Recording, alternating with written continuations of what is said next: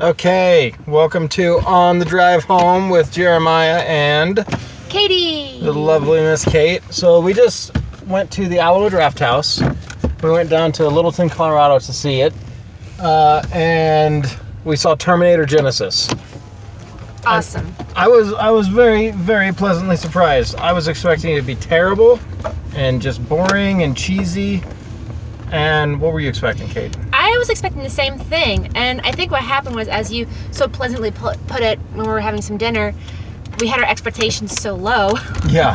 No matter what they gave us was great. Exactly. But yeah, I had the same low expectations for it. I thought it was going to be repetitive. All right, here we go, the same thing over again with the whole Terminator thing. But no, I actually enjoyed it. They made a lot of fun, cheesy jokes. The special effects were phenomenal. I mean, the action scenes were great, a lot of surprises. I felt myself jump a little bit a couple times. The young Arnold Schwarzenegger, they did a really good job. I'm pretty sure that was all digital. I believe so. Or they took scenes from the old movies, maybe. Yeah, but yeah, I mean, they did really, really good job. They did. I was really, really impressed. And I thought all the characters were fun. And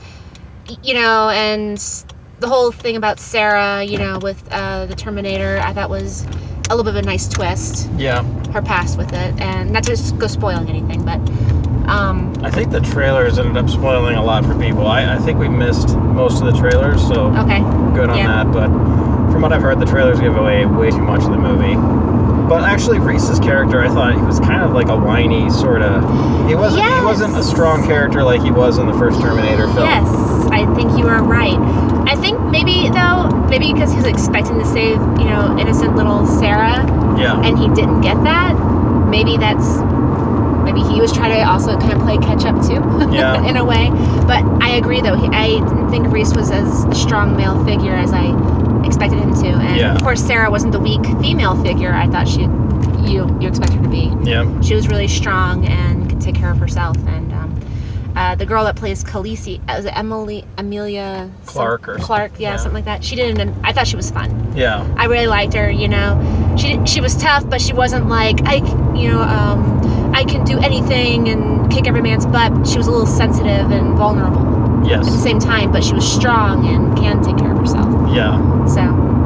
I really liked the relationship that she had with the older Terminator. Yes. I thought that was really, really neat. Yes. And even when Arnold Schwarzenegger, old Terminator guy, like you see him developing, even though he's a machine, you obviously see him developing feelings and things like that. Yeah. And that's kind of a neat avenue to go down. Yeah, it was. And I also kind of like it how they made a little suggestion to our society how we depend so much on machines, and how easy it would be if machines become like self-aware and take over. I thought that was kind of interesting. Yeah. Yeah. Yeah, that's a good science fiction theme to Yep, it's always a good one. But I give it 2 thumbs up. I think it was great, and if you want to see a fun summer movie, I say that's a good one to go see. And obviously, you got to go in and not really expect a lot. You're not going to go in there and get Terminator 2 all over again. No, not at all. You're not going to get anything with like a plot that's like, oh my gosh, this is riveting. Right. Terminator 2 was like on a league of its own. Yeah. That was a phenomenal movie for its time. It still is to this day a phenomenal movie. You're not going to get that, but you are going to get like a lot of fun, a lot of action, great special effects. Yeah. And a lot of fun twists to the plot with time travel. And then the main bad guy of the movie, like they make it kind of a next sort of leap in what kind of, like if the machines were trying this and trying that, and then people were trying this and trying that, like the main bad guy makes a good embodiment of the next step in kind of, going from like a regular Terminator to a liquid Terminator to what do you do next? Well, this is actually kind of an interesting twist, interesting way of going with it. Yeah, I thought they did a good job. Yeah. But I think it's a really good summer movie. I really enjoyed it. It was. Yep, I'm really glad we saw it. I'm glad we saw it at the theater, not at the house. It was worth all the money. And we went to the Alamo Draft House, I think I mentioned in Colorado. that. But that That was a really, really Oh my awesome God, isn't theater. that just a great place? The If- sound system was phenomenal. Yeah, they had a really good sound system, really Yeah. good audio, visual setup, Great service. visual setup. Yeah, you get a waiter that come to your table and get you your food and Oh, everything. and tell them your favorite thing My favorite thing about the theater. about the theater. Yeah, the beginning, what they showed.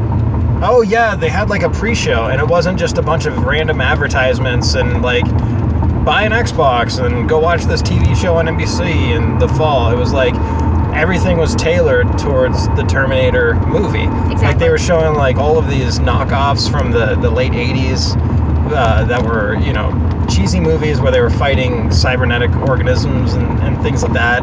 Yeah. And they had a bunch of advertisements from Arnold Schwarzenegger when he was in Japan. Oh, those were so funny. Yeah.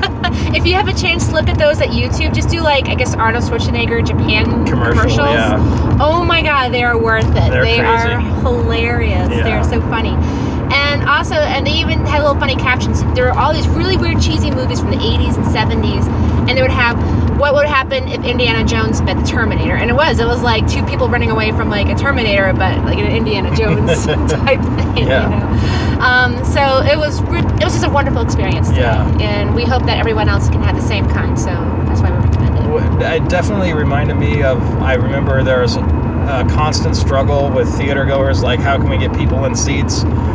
Because, you know, home theaters are so much more available nowadays, Yes. and in many cases they are way better than the experience that you get at the theater. Oh, and cheaper too. And they're cheaper. Yeah. And yeah, there's so much going for the home, staying at home and watching a movie rather than going out to the theater. And I feel like this Alamo Drafthouse actually, they kind of have a good idea.